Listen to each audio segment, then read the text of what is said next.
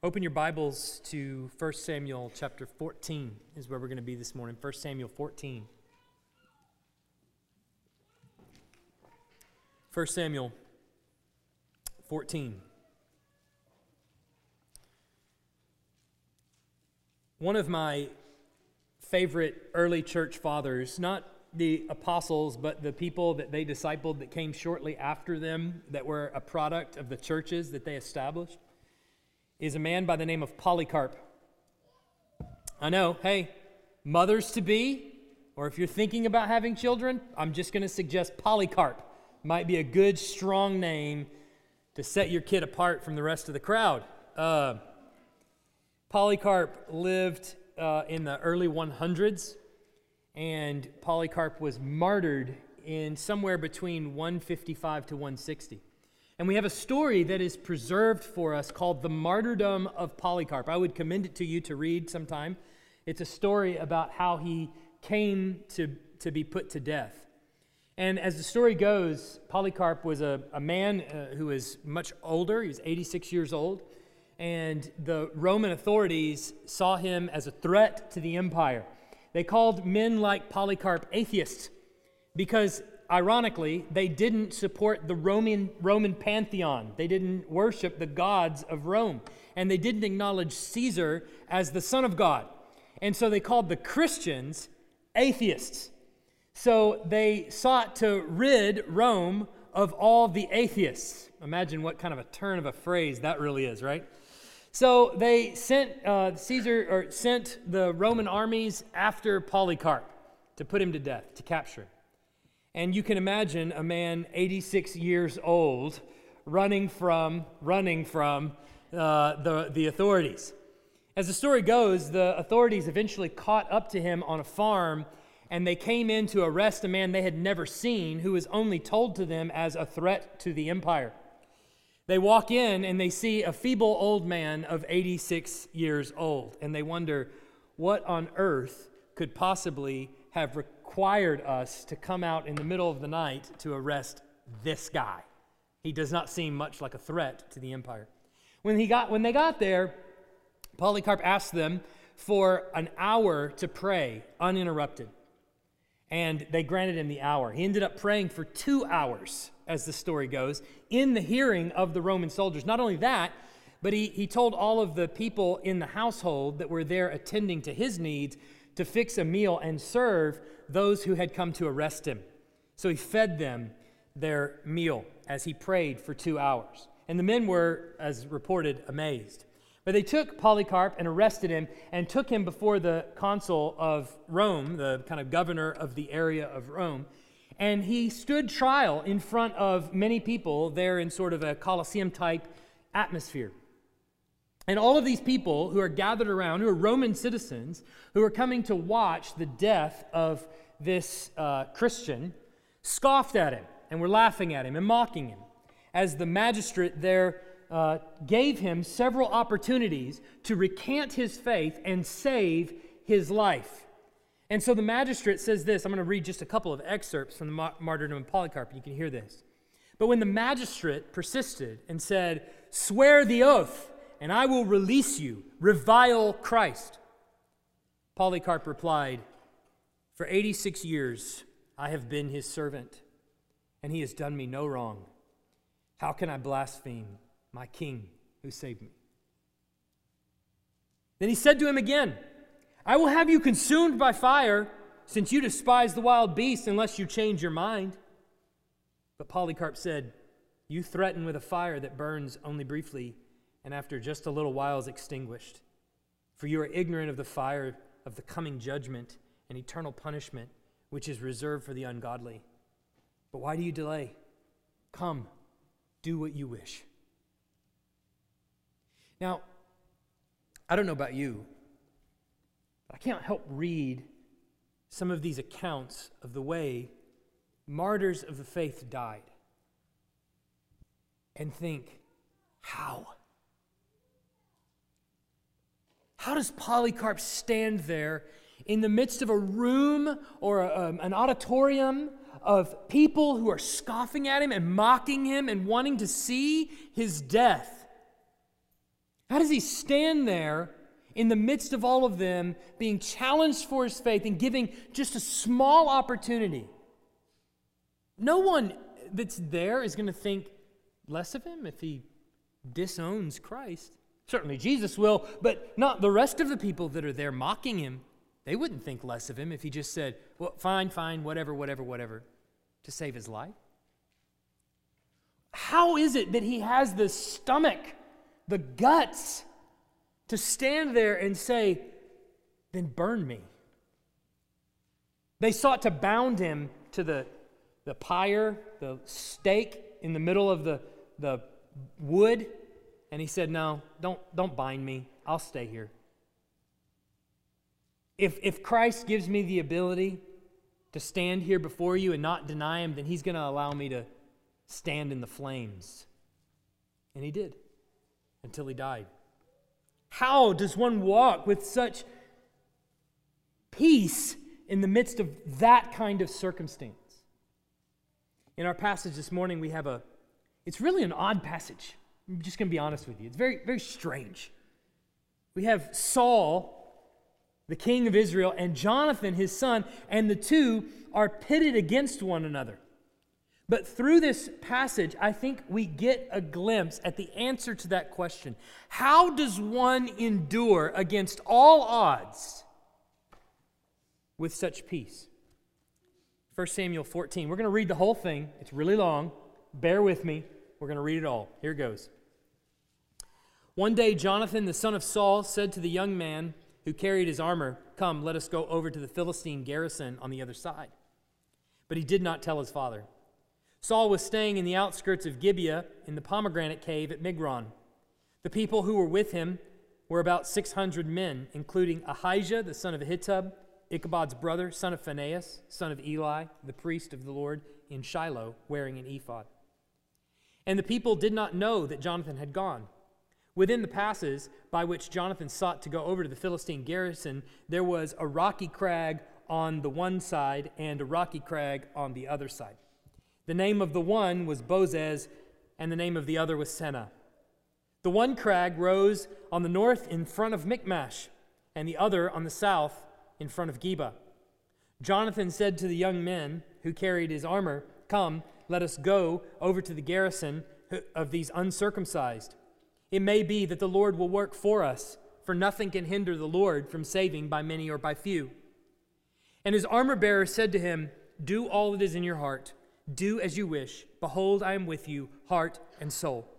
Then Jonathan said, "Behold, we will cross over to the men, and we will show ourselves to them. If they say to us, 'Wait until we come to you,' then we will stand in our place, and we will not go up to them. But if they say, 'Come up to us,' then we will go up, for the Lord has given them into our hand. And this shall be a sign to us." So both of them showed themselves to the garrison of the Philistines. And the Philistines said, "Look, the Hebrews are coming out of their holes, where they have hidden themselves." And the men of the garrison hailed Jonathan and his armor-bearer and said, "Come up to us, and we will show you a thing." And Jonathan said to his armor-bearer, "Come up after me, for the Lord has given them into the hand of Israel." Then Jonathan climbed up on his hands and feet, and his armor-bearer after him. And they fell before Jonathan, and his armor-bearer killed them after him. After that first strike, which Jonathan and his armor-bearer made, killed about 20 men within, as it were, half a furrow's length in an acre of land. And there was a panic in the camp, in the field, and among all the people. The garrison and even the raiders trembled. The earth quaked, and it became a very great panic. And the watchmen of Saul in Gibeah of Benjamin looked, and behold, the multitude was dispersing here and there. Then Saul said to the people who were with him, "Count and see who has gone from us." And when they had counted, behold, Jonathan and his armor-bearer were not there. So Saul said to Ahijah, "Bring the ark of God here," for the ark of God went at that time with the people of Israel. Now while Saul was talking to the priest, the tumult in the camp of the Philistines increased more and more. So Saul said to the priest, "Withdraw your hand." Then Saul and all the people who were with him rallied and went into the battle. And behold, every Philistine's sword was against his fellow, and there was a very great confusion. Now the Hebrews who had been with the Philistines before that time, and who had gone up with them into the camp, even they also turned to be with the Israelites who were with Saul and Jonathan. Likewise, when all the men of Israel who had hidden themselves in the hill country of Ephraim heard that the Philistines were fleeing, they too followed hard after them in the battle. So the Lord saved Israel that day, and the battle passed beyond Beth-aven. Now, and the men of Israel had been hard-pressed that day, so Saul had laid an oath on the people, saying, "Cursed be the man who eats food until it is evening, and I am avenged on my enemies." So none of the people had tasted food. Now, when all the people came to the forest, behold, there was honey on the ground. And when the people entered the forest, behold, the honey was dropping, but no one put his hand to his mouth, for the people feared the oath. But Jonathan had not heard his father charge the people with the oath. So he put out the tip of his staff that was in his hand and dipped it in the honeycomb and put his hand to his mouth, and his eyes became bright. Then one of the people said, "Your father strictly charged the people with an oath, saying, 'Cursed be the man who eats food this day.' And the people were faint. Then Jonathan said, 'My father has troubled the land. See how my eyes have become bright because I tasted a little of this honey? How much better if the people had eaten freely today of the spoil of their enemies that they found. For now the defeat among the Philistines has not been great.' They struck down the Philistines that day from Michmash to Aijalon. And the people were faint. The people pounced on the soil and took sheep and oxen and calves and slaughtered them on the ground. And the people ate them with the blood. Then they told Saul, 'Behold, the people are sinning against the Lord by eating with the blood.' And he said, 'You have dealt treacherously. Roll a great stone to me here.' And Saul said, 'Disperse yourself among the people and say to them, let every man bring his ox and his sheep and slaughter them here and eat. And do not sin against the Lord by eating with the blood.' So every one of the people brought his ox, and with him that night, and they slaughtered them there. And Saul built an altar to the Lord. It was the first altar that he built to the Lord. Then Saul said, 'Let us go down after the Philistines by night and plunder them until the morning light. Let us not leave a man of them.' And they said, 'Do whatever seems good to you.' But the priest said, 'Let us draw near to God here.' And Saul inquired of God, 'Shall I go down after the Philistines? Will you give them into the hand of Israel?' But he did not answer him that day. And Saul said, 'Come here, all you leaders of the people, and know and see how this sin has arisen today. For as the Lord lives, who saves Israel, though it be in Jonathan my son, he shall surely die.' But there was not a man among all the people who answered him. Then he said to all Israel, 'You shall be on one side, and I and Jonathan my son will be on the other side.' And the people said to Saul, 'Do what seems good to you.' Therefore Saul said, 'O Lord God of Israel, why have you not answered your servant this day? If this guilt is in me or in Jonathan my son, O Lord, God of Israel, give Urim. But if this guilt is in your people, Israel, give Thummim.' And Jonathan and Saul were taken, but the people escaped. Then Saul said, 'Cast the lot between me and my son Jonathan.' And Jonathan was taken. Then Saul said to Jonathan, 'Tell me what you have done.' And Jonathan told him, 'I tasted a little honey with the tip of the staff that was in my hand. Here I am. I will die.' And Saul said, 'God do so to me and more also. You shall surely die, Jonathan.' Then the people said to Saul, 'Shall Jonathan die, who has worked this great salvation in Israel? Far from it. As the Lord lives, there shall not one hair of his head fall to the ground, for he has worked with God this day.' So the people ransomed Jonathan so that he did not die. Then Saul went up from pursuing the Philistines, and the Philistines went to their own place. When Saul had taken the kingship over Israel, he fought against all his enemies on every side, against Moab, against the Ammonites, against Edom, against the kings of Zobah, against the Philistines. And wherever he turned, he routed them. And he did valiantly and struck the Amalekites and delivered Israel out of the hands of those who plundered them. Now the sons of Saul were Jonathan, Ishvi, and Malchishua. And the names of his 2 daughters were these. The name of the firstborn was Merab. The name of the younger was Michal. And the name of Saul's wife was Ahinoam, the daughter of Ahimaaz. And the name of the commander of his army was Abner, the son of Ner, Saul's uncle. Kish was the father of Saul, and Ner, the father of Abner, was the son of Abiel. There was hard fighting against the Philistines all the days of Saul, and when Saul saw any strong man or any valiant man, he attached him to himself. Let's pray. Heavenly Father, what a tremendous word that is in front of us. Strange story that we want to make sense of and we want to apply. We pray that you give us help in the time that we have to not only understand what is being said in this passage, but also to apply it to our lives in Jesus' name. Amen. The further we go into Saul's story, the stranger it seems to get. I'll admit that a time or two, even this passage has had me twisted. As I'm reading this, thinking, I don't know how to make heads or tails of some of the details that are given to us in this story. It seems oddly strange. But what I've become convinced of is that that's kind of the point. We're reaching the close of Saul's story, and that last little paragraph down there that lists all his sons and daughters is really a summary of all of Saul's kingship before we begin to transition into David's monarchy. Now, Saul is still going to be on the scene all the way until the end of the book of 1 Samuel. But from really this point, and maybe after the next chapter on, Saul is going to take a backstage to David, who is going to take center stage in this drama as he is anointed king over Israel. And as we get to the end, as God has rejected Saul from ruling over the kingdom of Israel, we saw that last week, we're going to see it again next week. There is a bit of craziness that starts to set in on Saul's reign. He starts to go mad, and it starts to look really crazy as we read these passages.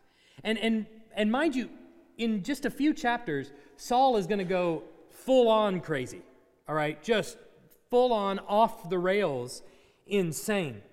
But he begins in even our passage this morning with this slow descent into chaos and this up and down feeling of the passage where one minute Saul's in a cave and the next minute he's commanding the army and the next minute he's defeating enemies and the next minute he's making this vow that seems irrational at best. This erratic kind of up and down feeling to the passage actually mirrors the turmoil that's inside Saul. As he's been rejected by God and he's sort of what we would call a lame duck kind of king. There's really no point to his reign. In one sense, he's the king over Israel. So he's to be respected. He's commanding God's army in one degree or another. God chose him. God appointed him as king. But now, in another sense, he's been rejected by God. He's really not the king that God is going to have for all of Israel. And he's going to reign for many years to come. He's going to reign for a long time. And yet, still as God's rejected king. So inside this tumultuous story, you have some depictions of his failure, and then you realize at the end, it's not all failure. There's some depictions of success. It's supposed to leave the reader with asking this question as we get to the end of this passage: what do I really make of Saul? How do I even understand this person, Saul? And the answer that you really get from the Bible is, it's complicated. But to step into this story and to set it up, you remember last week that Israel had, Jonathan in particular, has a knack of doing this, doesn't he? Picking a fight with the Philistines. Jonathan did it in the previous passage. He picked a fight with the Philistines, and he brought the full wrath of the Philistines toward him after this skirmish. So much so that they started to raid the towns of the Israelites, and they took a tact that you might not think to take. Instead of going into battle with Israel's army, they started to attack the towns and villages and started to pull out their blacksmiths and all their weapons. So they just removed them from having swords and spears and anybody who could sharpen them, and just owned all the blacksmiths. If you got to come to them for weapons, it turns out now you're just a bunch of farmers with pitchforks. So it became relatively easy. But they kind of took away all that the Israelites had to arm themselves or to fight against the Philistines. So now they're not only a smaller army, but they're a disarmed army. Not much of an army, are they? The exception was Saul and Jonathan. They were the only ones that maintained their weapons. The rest of Israel is weaponless. And on top of all that, we find out in verse 2 that Saul's army is about 600 men. Not a very impressive force, understand. The army is weaponless, and if the army is weaponless, I suppose it doesn't matter if you've got 600 or if you've got 60,000. What does it matter if I'm charging into battle with a spade or a garden hoe? The passage is obviously very long, and we don't have time to go through verse by verse through this passage, but I do want you to understand the story that's in front of us.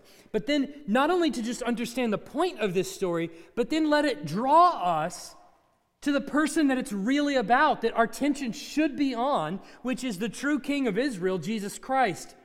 And then from there, actually apply this story to us. How do we live as citizens of the kingdom of Christ? And how does this story actually apply to us? There's two main sections to this story, and it starts off with something amazing, and then all of a sudden in about verse 24, it takes this awful turn, and just it doesn't end where you think it might end. But what I love about this story is it's true of what I find to be true of God's word time and again. It's all in the details. If you want to figure out why this passage is here, why are we even reading about this story, what does this actually mean for me? If you want to understand the point of this story, you got to pay attention to all the little details along the way, which sometimes can be confusing, but when you iron them out, they're really forming a point to us. Now, the author of the scriptures doesn't come out and say, hey, Saul is an idiot. It doesn't say that anywhere in it. Truth be told, he's really not. But what he's going to do is present you the details of the story and let you make the conclusion. You make the call on this by looking at the oddities of the story. In this first section, the first 24 or so verses, we're going to see that Israel is saved by Jonathan's faith. Israel is saved by Jonathan's faith. So as chapter 14 opens, we find Saul and his army, including Jonathan, what are they doing? They're waiting. They're just sitting there. That's all they're doing. Doing nothing, really. Now, Jonathan knows that there is a Philistine garrison just down the way. And so he says to his armor bearer, he gets this bright idea, and he says, hey, let's go over there and let's cause some trouble. Jonathan seems to be notorious for doing this. This is 2 chapters in a row where Jonathan has had this bright idea to go pick a fight. And he doesn't tell his father because when he does this, he knows, I assume, it's like kicking a hornet's nest. And it's best if daddy just don't know. What he doesn't know won't hurt him. I'd rather ask for forgiveness than permission, I guess. But what comes next that should stand out is odd to us are several red flags. Again, the author doesn't come out and say, and Saul was being ridiculous over here. He gives us just some red flags, and we're supposed to draw this conclusion ourselves. So the first red flag is obviously that the king of Israel is sitting there with 600 men, and he's doing nothing, while Jonathan, his son, takes one man and goes and fights. Okay, that's red flag number one. Shouldn't the king be leading this expedition? Okay. But red flag number 2 is that Saul and his 600 men are sitting in the pomegranate caves, or maybe it's under the pomegranate trees. Probably what it is a little, nice little pleasant kind of valley with some nice pomegranate trees and some caves and things like that they can sort of hide out in. Now, pomegranates are this symbol of the richness of the promised land. It's like, when the promised land is described as the land of milk and honey. You know what that kind of conjures up in you and what it's supposed to do to Israel? It's the land of milk and honey, meaning it's the land of rest and relaxation. It's the land of luxury. It's the land of promise. It's the land God has given to us. Well, the pomegranate was actually a symbol in the Garden of Eden. It's a symbol here. It's a symbol in the tabernacle and the temple. It is designed to be the symbol of being in the presence of God. So there's a threatening army out there that has driven many of the Israelites across the Jordan, we're told, out of the promised land. And here is Saul with his 600 men, while there's a threatening army taking over the promised land, resting under the pomegranate trees. That's odd, isn't it? Red flag number 2. The third red flag is we get the name of someone who is with Saul serving as priest. You see him there in verse 3. It's the only other person mentioned, besides Jonathan and his armor bearer, it's the only other person mentioned there with Saul. It says his name is Ahijah, the son of Ahitub. And we're told he is Ichabod's brother, the son of Phinehas, the son of Eli, the priest of the Lord in Shiloh. And he's wearing an ephod, which is this breastplate that the priest wears. So he's got this priestly authority. Now, why is that a red flag? Because if you'll go all the way back into 1 Samuel, do you remember who Eli was? Is Eli's line supposed to be maintained as the priest of Israel?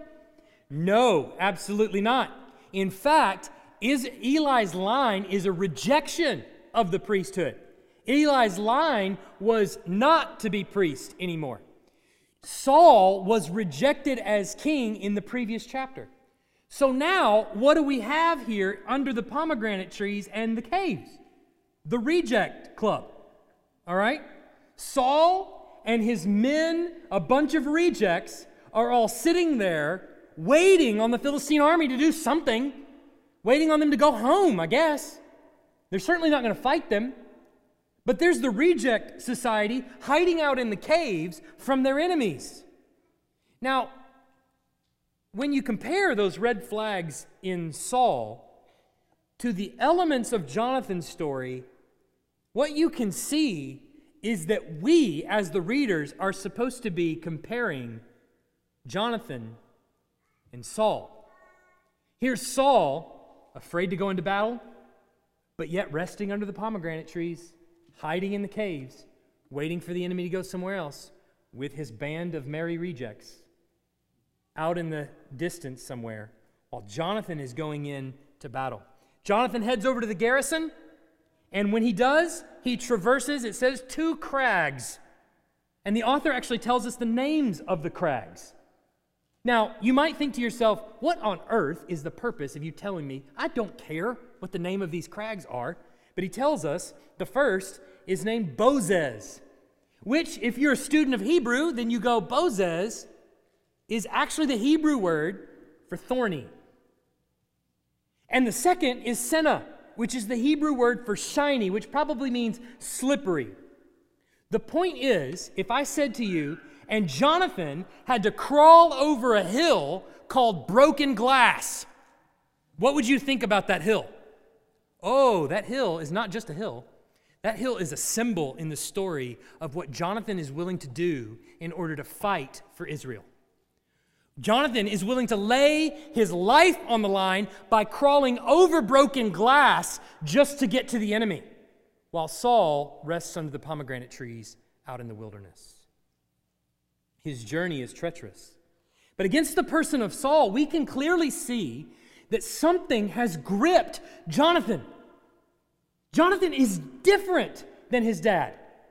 Jonathan is of a whole different character altogether. What is it that is in Jonathan's heart that is seemingly missing in Saul's? Saul is sitting there. Jonathan is going. Saul has 600 men. Jonathan takes 1. Saul is joined by the other band of rejects, and he's refused to obey God in the past. And Jonathan here is traversing terrible terrain just to get to where he's going.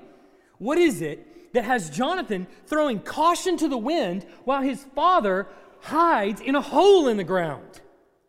The answer is in verse 6. Jonathan said to the young man who carried his armor, "Come, let us go over to the garrison of these uncircumcised."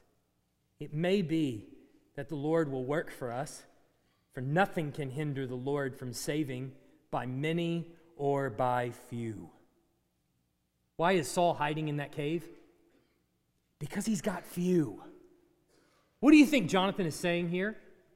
Who's got just one man next to him? Nothing can hinder God from saving by many or by few.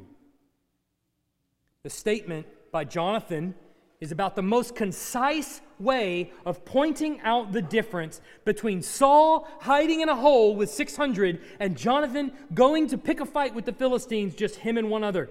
Nothing can hinder the Lord from saving by many or by few. What has gripped Jonathan's heart is faith. It is a trust in the Lord. That's it. That's all he's got. Between the two of them, him and his armor bearer, they've got one weapon. Not much armor to bear. It's trust. Jonathan, though, defies all the modern definitions of faith. Anything that you're right now thinking is faith is probably defied by Jonathan's definition here. First, notice that Jonathan's faith is not to be confused with certainty. He's not certain. He's a man of faith, that much is clear, but he's not certain. Many today are confused by that name it and claim it prosperity kind of gospel that says faith is certainty. But you got to have faith, you know. You got to put yourself out there. You got to be certain. Problem is you're doubting. If you have faith, you'll be healed. Well, why wasn't he healed? Because he didn't have faith. So you're left there sitting there going, okay, I'm going to have faith.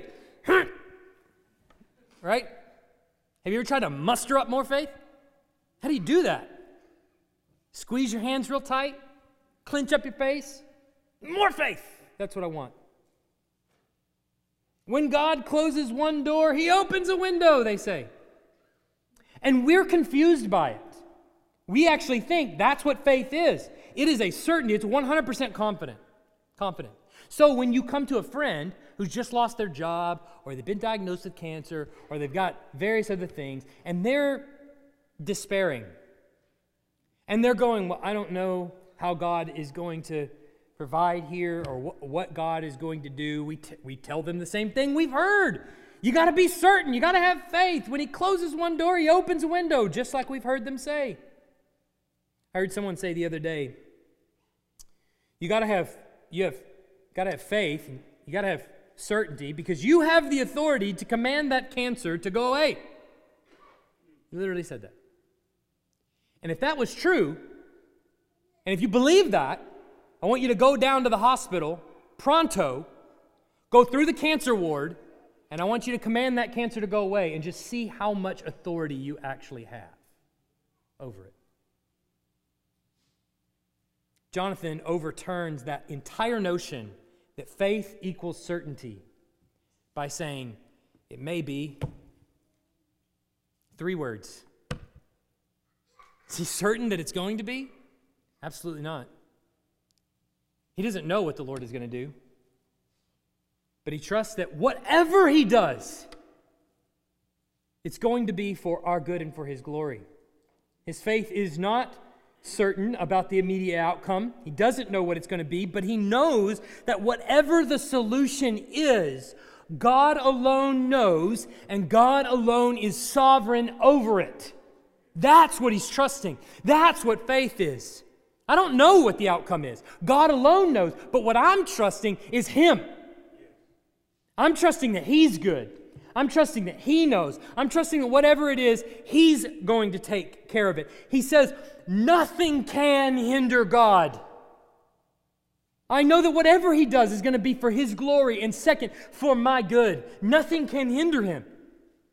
Whatever it is, I know he's not hindered by anything that's happening down here. Jonathan has the promises of God to rest upon, yet he has no visible means to see those promises work their way out. He knows what God has said, even in the previous chapters, where God has said, "You're my people. I'm going to protect. I'm going to fight for you." He's told Joshua all the way back in the book of Joshua, "You show up on the battlefield. I'm going to drive out the enemies before you." He knows all those promises, but he has no visible means to see those promises actually be fulfilled. We got 600 men. No, we've got 2 men. We have no weapons. Me and my dad are the only ones with weapons.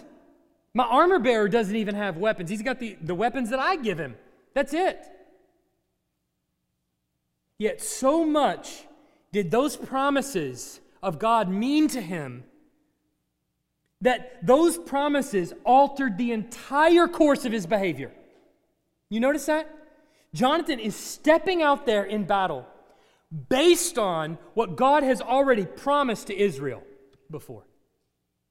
He knows that God is capable of driving these men out if he wants to. But I don't know what he's going to do.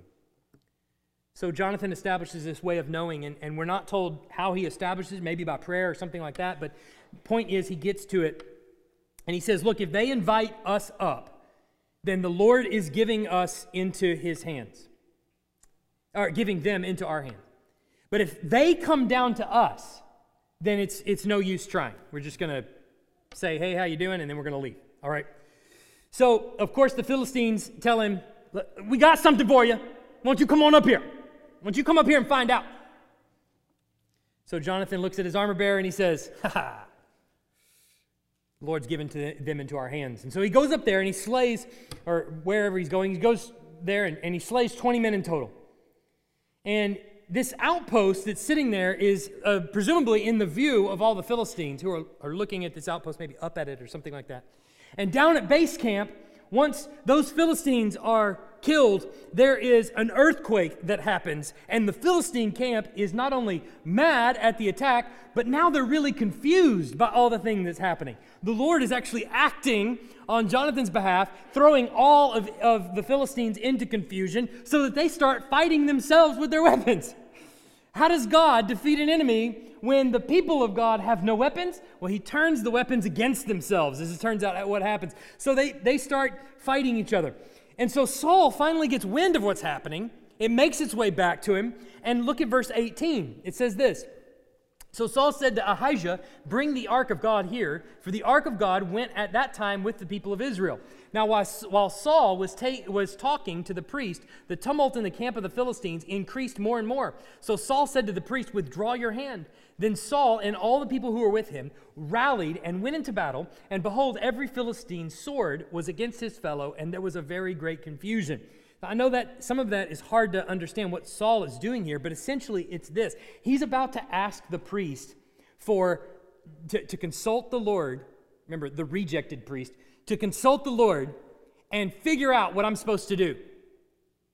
Think about that for a second. Just pause to think about that for a second. Here is Saul, who has now figured out the Philistines are thrown into confusion. He's figuring out that Jonathan and his armor bearer have caused the confusion. He understands that they're attacking themselves, and they're running from 2 people. And he says, "Ask the Lord what I'm supposed to do." Think about it. Are you kidding me? And so at some point in the process, maybe it's the Lord's wisdom or just sheer reason, he finally goes, wait a minute. I stop your hand. Hold on just a second. This seems obvious. We should just kind of go into battle and try to take what the Lord is given to us. God is obviously doing something here, and Saul is left looking for a sign. What more sign do you want? The enemy's attacking itself. So once the Philistines start attacking, Saul understands this is low-hanging fruit, and he says, "Let's go." And all the Philistines flee. And so Israel is saved that day by an act of faith by Jonathan. He's acting radically on God's promises. That is the point that we're to understand. Jonathan is acting radically on the promises of God. He's risking his own life. He doesn't care about his life, it seems, almost. He's not asking whether or not God is going to give him a sign before he goes into battle. He's going and he says, God, how are you going to provide here? I need you to provide. But then things take a strange turn. Now we're going to see Jonathan is actually saved by Israel's faith. The battles, it says, are very difficult. It says in verse 24, the people are hard-pressed that day. So, in other words, these weren't easy wins. These were long, hard-fought battles. And so Saul goes from cowering in the cave, and all of a sudden, in the blink of an eye, he takes a turn, and he starts commanding the military, like he has all this authority and all this courage. So he goes from cowering to taking charge of the military, and his solution is about as asinine as you might think it would be. I got an idea. Let's call the military to fast. They're fighting all day, and they're hard-fought battles. Let's starve them. And it seems like Saul is more concerned about his own name. He says, until I get vengeance for my name, until I take vengeance on all my enemies. We're on this win streak. Let's keep going. I want to avenge every enemy by nightfall. In one day, let's take them all. Now, the reason for the fast might be something like this. Jonathan went up there with one man. God caused an earthquake. All the Philistines fought against each other. And now, all we've got when I got into battle was hard-fought victory after hard-fought victory. I got an idea. Let's try this whole trust thing that Jonathan did, and let's see if we can kind of curry God's favor. So let's just starve ourselves, and let's pray that God maybe does something quick. Can I get one of those earthquakes again? Throw something our way. Throw me a bone. But you'll see that this has mainly two consequences. First consequence is that it causes Jonathan to sin unintentionally. He's walking along, and after a victory, he's hungry, and he finds some drippings of the honeycomb, and he picks it up, and he eats, and the sugar rush that comes to him brightens his eyes, and he's like, woohoo, all right, let's go fight again. And he has to be told by the people around him, your father ordered us that we couldn't eat or we'd die or we'd be cursed. And even Jonathan thinks that he's being ridiculous. What on earth is he thinking? Wouldn't it be better that we ate? So then the second consequence is that the first chance the military has to eat, presumably when the sun goes down, they just eat the food raw. They don't even wait for it to be cooked. They just eat it, blood and all. Which is a sin. Not only is it nasty, it's also a sin. You're not supposed to do that. You're supposed to empty the blood on the ground. It's against the law. So as long as the animal was clean, they could eat as much as they want, but they weren't allowed to eat the blood. So Saul's horrible idea of starving the enemy leads to Jonathan being under a curse and all of the rest of his men being under sin. His sin, his idiocy, has led to the sin of basically every man around him. So all of a sudden, Saul develops this conscience, and he fears what God will think. Now, it didn't stop him last chapter from disobeying the Lord, from doing a sacrifice instead of waiting. It didn't stop him from doing that and being rejected. No. Now he has a conscience, and he wants to pay for the sins of everybody else rather than his own sins. But then he makes another terrible decision. First, he deprived the army of food, and now what does he say? Let's go all the way through the night. I want to deprive you of food and sleep. How many of you are signing up for Saul's army? Not a single one of you. So he wants to attack during the night. And so he asks the Lord, everybody's like, okay, well, fine, we're with you, we'll follow you, we'll do it through the night. And the priest says, let's just see what God thinks. Right? First bit of wisdom we've heard in this passage so far. So Saul goes, okay. So he takes a step back, and he wants to determine whether or not this is the Lord's will. And he asks God, are you going to give them into our hands? And even God thinks this is a dumb idea. He's just silent. So Saul wants to determine which one is sinned, and so he goes through this process of elimination. Look at verse 41.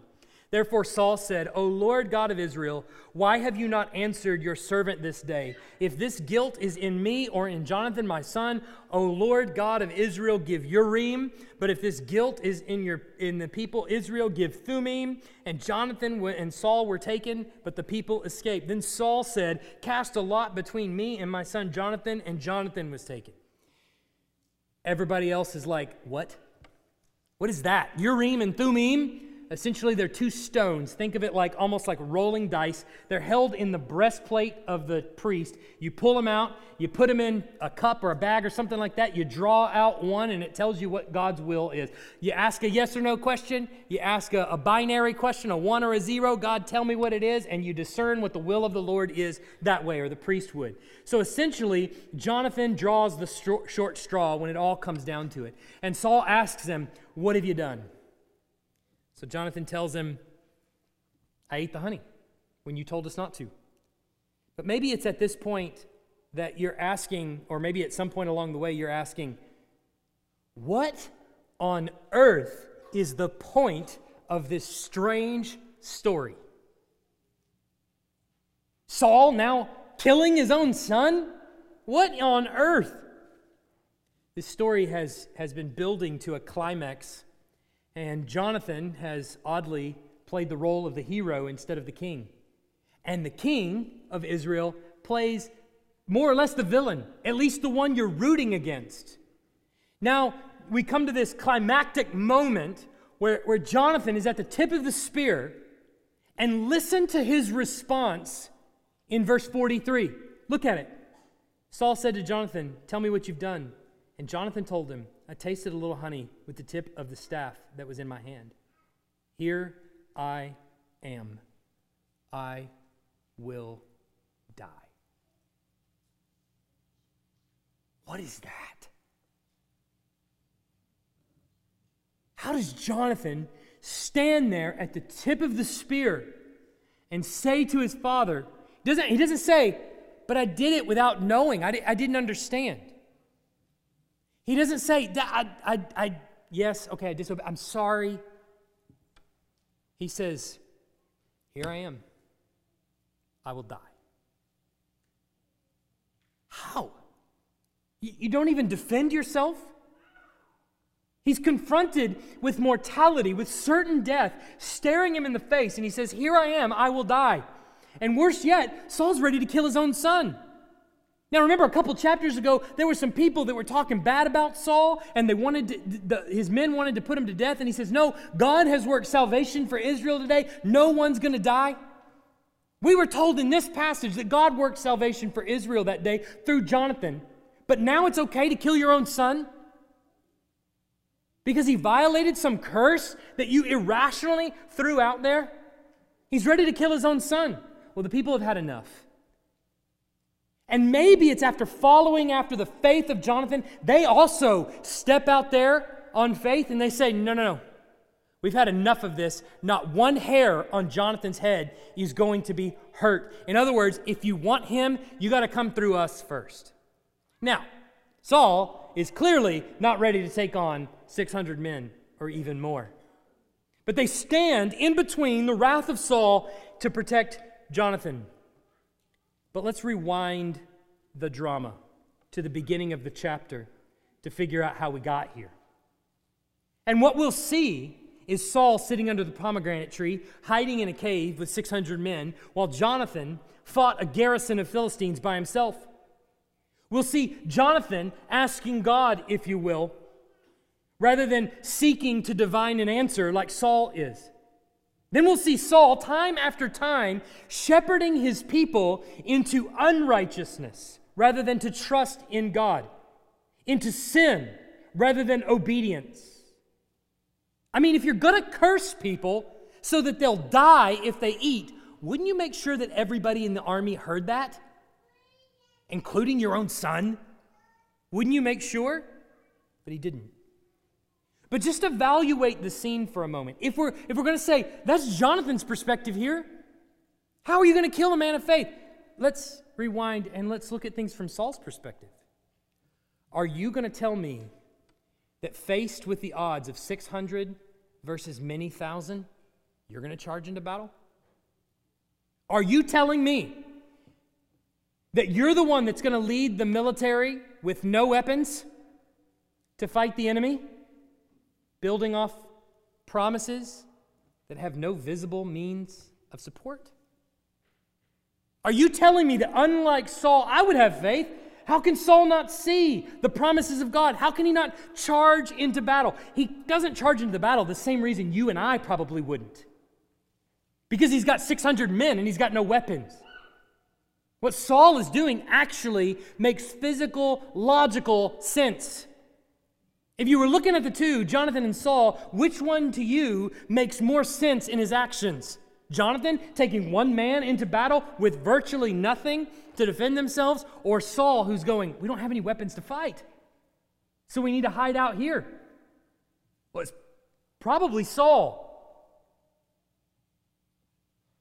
But here's Jonathan. Maybe he'll do it again. I don't know how God is going to fix this situation, but who knows? Maybe he'll give the Philistines into our hand. While Saul is saying, maybe can we get another earthquake?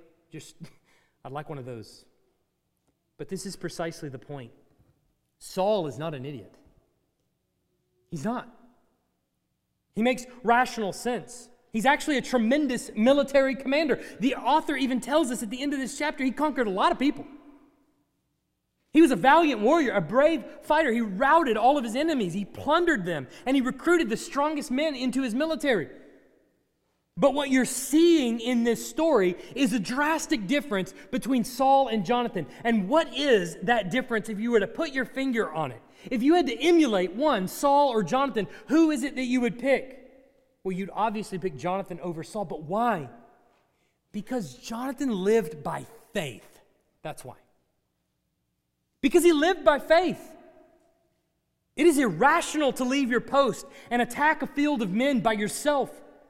We saw him do something similar in the previous passage. But you understand, Jonathan didn't fly off into battle. What he did was he made himself available to the Lord's will to work itself out through him. Now, if we just stop there, we might draw a straight line to us and we might say something like, therefore, go be a Jonathan. Go live by faith.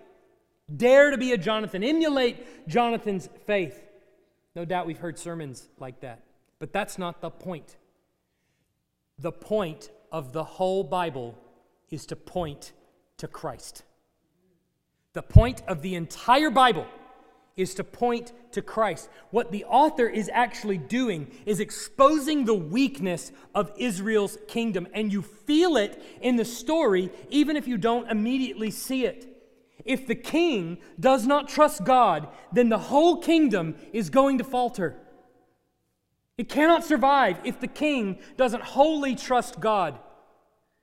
Without Jonathan in this story, you might think that Saul was making a wise choice, the only choice that he could make. Wait the Philistine army out. But when you see Jonathan's faith followed by a massive earthquake and all of the Philistines turning against each other, what are you left to say about Saul? What are you doing? Trust God. Go out there into the field of battle. Fight.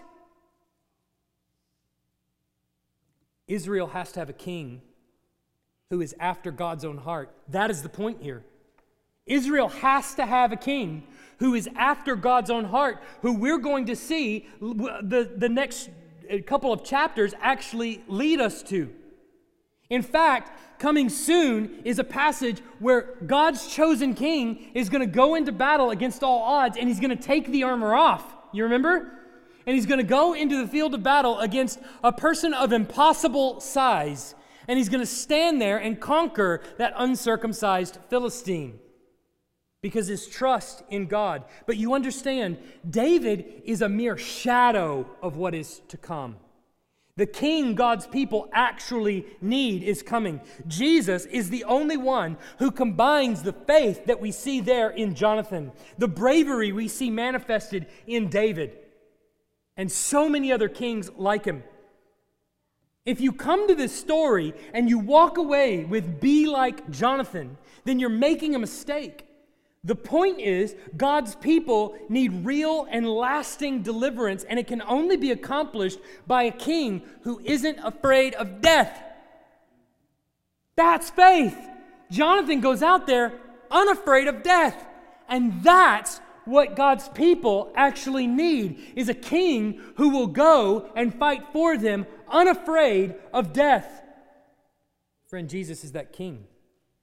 He came to the field of battle actually knowing he was going to die. He came for that purpose without a weapon in his hand. He didn't take on the wrath of the Philistines. He took on a more fierce opponent. He took on God himself. He went to the cross and took the wrath of God the Father in your place. And he knew he was going to do that. He took on your punishment so that you might be ransomed from sin and death. So now, brothers and sisters, when you take this passage and through it you see it's magnifying the work of Christ on your behalf, then it should cause us to ask, if I'm following that King, if I'm walking with the man who perfectly obeyed God and did not fear death at all, but took on all of this to the cross, then I have to ask, to what is he leading me? What is Christ leading me to, and what is he leading me through? The pomegranate trees are sure enough the end goal, but not yet. Now, the prosperity gospel hucksters will tell you, dare to be a Jonathan and put out your seed of faith, and God will shake the ground. You can almost hear it coming from their mouths. Stop it. God shook the ground 2,000 years ago when Christ died. That was the earthquake. That's when he shook the ground. God is not waiting in heaven for you to put money on the line with a small pledge of $10. If we're following our King in faith, then we're putting way more than $10 on the line. We're putting our very lives on the line. What does faith look like for you now? It's putting your life on the line. We're willing to be humiliated, excoriated, even decapitated for the sake of the gospel, that it would be proclaimed in every tribe, in every language, in every nation and tongue. We're not fighting with swords and spears. We're fighting a war that is not against flesh and blood. Anyone can put $10 on the line. But for the sake of the gospel, can you say, here I am, I will die? How do people go into foreign countries and share the gospel, knowing that these people will kill me? How do business executives go into boardroom meetings in this culture and say, we're going to be closed on Sundays? Or no, we're not going to pay allegiance to that group because everything they do is against the God of the Bible. How does an executive do that? How do employees go into work and say, no, I'm not going to bend the knee, and no, I'm not going to kiss the ring, because to do so would be to deny Christ, even if it means I'm terminated? The same way Polycarp faced the flames, unwilling to spare his own life. We cannot fear he who can kill body but has no power over the soul. That's the point. Because Christ fought this way, because he did not fear even losing his own life, knowing he would be resurrected, we have to fight the same way, knowing that what I'm living for is not in the here and now. It is on the other side of death. I know and trust in the resurrection of the dead. I trust that there waits for me a kingdom that is beyond compare. We serve a King who conquered death and who is able to deliver us in any and every circumstance, by many or by few.